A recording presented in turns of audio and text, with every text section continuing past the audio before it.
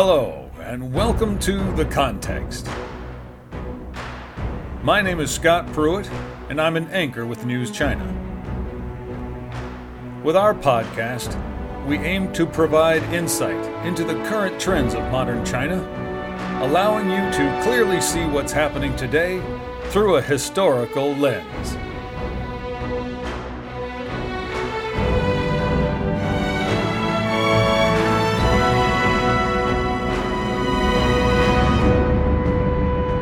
Today we're going to talk about the legendary philosopher, military strategist, and educator Wang Yangming, who was alive during China's Ming Empire and is reputed to have been the only perfect human being in Chinese history.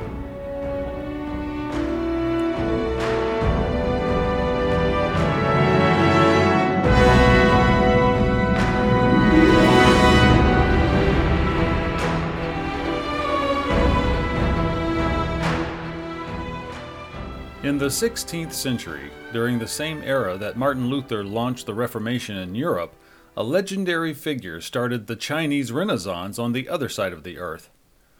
2022 marked the 550th anniversary of the birth of Wang Yangming, the philosopher, military strategist, and educator of the Ming Dynasty, who embodied all the characteristics considered to express the highest standards of human achievement in ancient Chinese culture.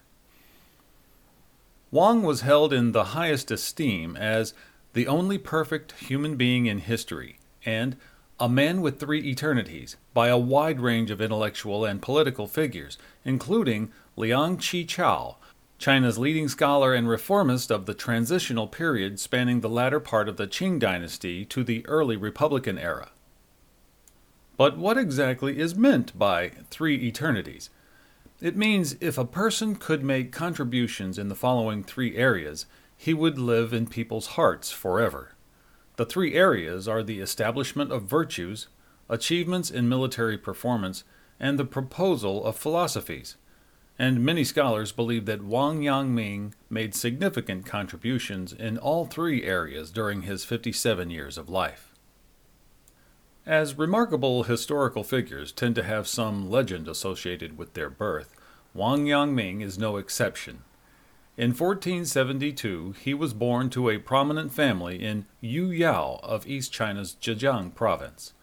According to legend, his mother had been pregnant for 14 months and finally gave birth to him when she saw a fairy riding on a cloud playing a musical instrument.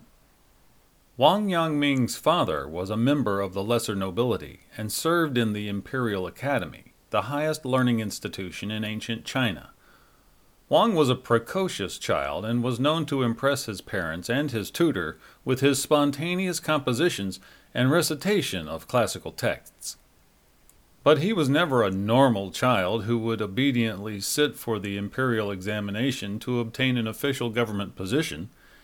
At 12, he made a wild statement that instead of devoting his life to becoming a zhuangyuan, a title conferred on the one who came first in the highest imperial examination, he would rather learn to be a sage.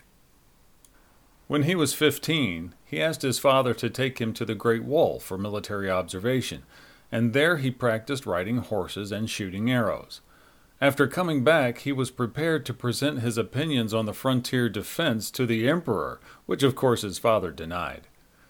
As was arranged by his parents, he was married at the age of 17, but disappeared on his wedding day.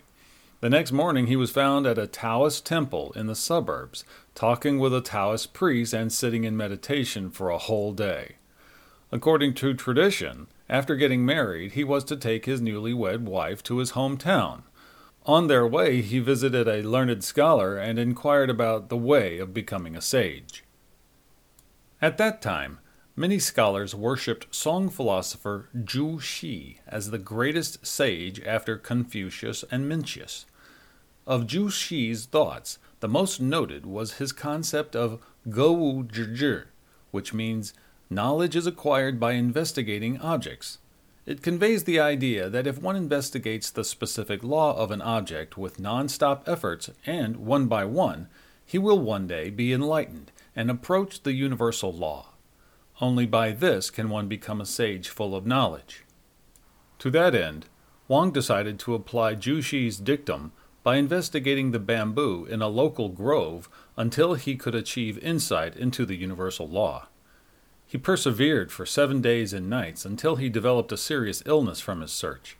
The failure of this bamboo investigation caused him to doubt the efficacy of Juxi's theory and might have also sowed the seeds for his own philosophy of the mind, which he formulated at a later stage. Irritated by his maverick lifestyle, his father urged him to sit for the imperial examination. Wang capitulated and climbed up the official ladder, finally passing the highest level at the age of 28. After this, he served in several positions, including in offices overseeing public works, criminal prosecution, and the examination system. However, the year 1506 saw a complete reversal of his fortunes when he intervened in a case against a powerful and corrupt eunuch named Liu Jin. Liu used his influence to have Wang Yangming flogged, imprisoned for several months, and banished to the remote Guizhou province in southwest China as head of a dispatch station. In this post, Wang had to endure extreme physical hardships and psychological isolation. But as Mencius once said, whenever heaven invests a person with great responsibilities to the world, it first tries his resolve, exhausts his muscles and bones, starves his body, leaves him destitute, and disturbs his endeavors. This develops patience and endurance and conquers his weakness. And this is exactly what happened to Wang Yangming. The hardships and solitude led him to achieve a deep philosophical awakening at the age of 36, that to investigate the universal law is not to seek for it in actual objects, as Juxi had taught, but in one's own mind. Thus he brought the philosophy of the mind, first proposed by Song philosopher Lu Xiangshan in the 12th century, to its highest expression. Fortunately, by the time his term of service in Guizhou was over, the eunuch who had Wang exiled had himself been executed. Wang's official level was restored, and he was appointed as governor of East China's Jiangxi province in 1517. By then, bandits had controlled Jiangxi for decades. In order to improve community morals and solidarity, he carried out a series of reform measures, including reconstructing the economy, reforming tax laws, and establishing schools.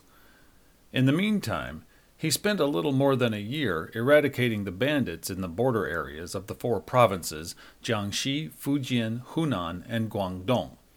Thus he enabled the local people to live a peaceful life.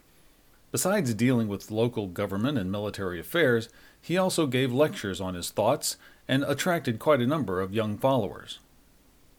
Through the 3 campaigns by which he eradicated the bandits, Wang Yangming completed his first step in becoming a sage. It was not only the fruit of his long years of studying military tactics, but also a test of probably the most well-known aspect of his philosophy, Zhixing He Yi, the unity of knowledge and action. He applied his military knowledge in the battles, and in turn he took from them more military knowledge to enrich his military thought. Therefore, knowledge and action are mutual and indispensable to the process of gaining knowledge.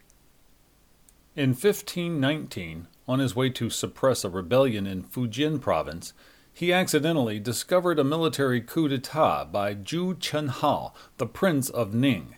He promptly decided to confront Zhu's well-equipped troops of 100,000 soldiers with a motley crew of 10,000 men that he had gathered in haste. By employing a series of tactics, within 35 days he managed to suppress the rebellion and captured Zhu alive. In today's terminology, what Wang did was wage a war of intelligence, using tactics such as mixing false information with the truth, spreading misleading news, and creating discord and confusion within the enemy camp. Despite such a military victory, jealous court officials accused Wang of plotting the rebellion together with the prince and changing sides only because the imperial army was approaching. Fortunately, Wang was able to prove his innocence, and the crisis was quickly averted. Nevertheless, he was constantly slandered by his fellow officials, making him tired of the wheeling and dealing of corrupt politicians. When his father passed away in 1522, he returned home for the Confucian-mandated 3-year period of mourning. For more than 5 years, he established academies in Yuyao and Shaoxing and lectured on his doctrine of the philosophy of the mind to followers who came from all over the country. These and earlier conversations with his followers constitute his main work, Instructions for Practical Living. In 1527, Wang was called to suppress a rebellion in Guangxi. The rebel leader had heard of Wang's track record and surrendered not long after his arrival. However, his coughing, which developed from the bamboo investigation in his teens and had bothered him for years, became severe. He died in Nan'an of Jiangxi province while on his return trip home in 1529. His last words to his followers surrounding his deathbed were, "My heart is bright, and there is no regret anymore." In 1584, sacrifices were offered up to Wang Yangming in the Confucian temple. It was the highest honor possible and marked his sagehood as well as the official recognition of his philosophy. In his own time, Wang's teachings were enthusiastically received and served as a catalyst for complex and wide-ranging debates and controversies, making the tradition of Chinese philosophy more complex and profound. His philosophies also had an impact outside China, being introduced to countries such as Japan and making indelible contributions to the development of Japanese intellectual history. During the Meiji Restoration of the latter half of the 19th century, Wang Yangming's philosophies became the basis of traditional thoughts to resist indiscriminate westernization. The group of Japanese scholars and politicians following Wang Yangming's school was called Yomegaku. As an interesting piece of trivia that reveals Wang's lasting influence, the admiral who led the Japanese fleet to victory in the Russo-Japanese War in the early 20th century, Togo Heihachiro, took with him a seal reading "Worship Yang Ming" over one's entire lifetime.